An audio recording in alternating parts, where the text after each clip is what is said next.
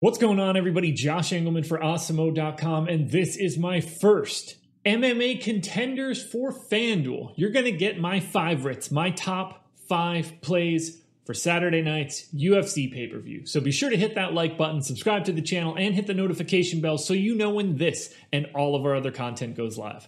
Follow me on Twitter at Josh Engelman so you can get updates to my sim results as we get closer to lock. And finally, let me know in the comments section, who are your favorite fighters at MVP and in the flex for the card? We're just starting off at the bottom. Number 10, Nicholas Dalby. Number 9, Antonia Shevchenko. Number 8, Brandon Moreno. Number 7, Alan Jouban. And number 6, Ariana Lipski. She's on the outside looking in. Who will be my top 5 plays for Saturday? It's time to find out. Now, I'll be honest. I don't want to roster this guy. Not a huge fan. Just missed weight by 5.5 pounds. Wasn't even particularly close. And is only going to have 2 people in his corner. But Mike Perry coming in number 5 because I got to trust the data. $17 salary looks really good. He's still a favorite. 57% chance to pick up the win here. Based on the Awesemo.com data, I have him as the optimal MVP 4% of the time. Shows up in the optimal flex spot 27% of the time. That's the 5th highest combination of anyone on the card. Look, he has the opportunity to end a fight with one punch, and he didn't suck himself completely out. I assume that, we might see a rough, let's say, 3rd round if he gets there, but there's nothing to say that Mike Perry can't go out there and land a knockout punch. And if he does that at $17, he's going to be a very important piece of your lineup. As you can see, his best pairs are all the high-level favorites. Figueiredo, Valentina Shevchenko, Joaquin Buckley. Perry allows you to get to those higher dollar fighters. So, unfortunately for me, I got to get a little bit of Mike Perry in my life on FanDuel. Coming in at number 4, I'm going with Daniel Rodriguez, $20, 86.7 fantasy point projection. He's 74% chance to win. Shows up in the optimal at the MVP spot 8% of the time. In the utility spot 26% of the time. He's like 45% to win this fight by TKO. It looks really good. And the $20 salary, not too much of a problem. Rodriguez 3-0 in 2020. It's kind of nice. I do like Dalby a little bit just because of his salary as an underdog. That's why you see him showing up in the number 10 spot. But it's hard to get away from Daniel Rodriguez. I think he pairs really nicely with Ariana Lipski. That's 2 salaries that I think fit well together. But what we're looking for here is a guy that shows up with the 4th highest frequency in an optimal lineup. $20 works. It's enough salary savings off of Shevchenko and Figueiredo that I think that you can get to where you need to be.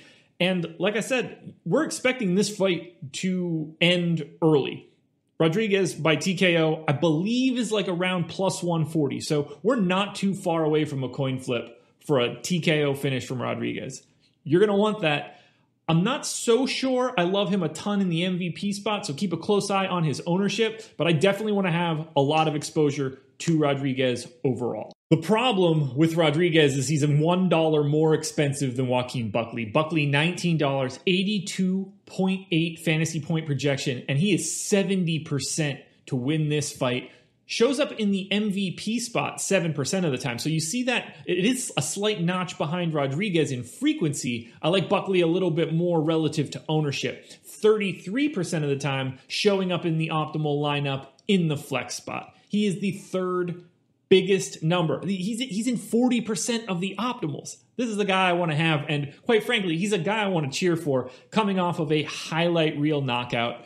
Another great pairing with Ariana Lipski, and it might be tough to get to Shevchenko plus Figueiredo, but one of those 2 plus Buckley plus Lipski is a very good core to a potential optimal lineup on FanDuel. They are all very frequently in that optimal combination.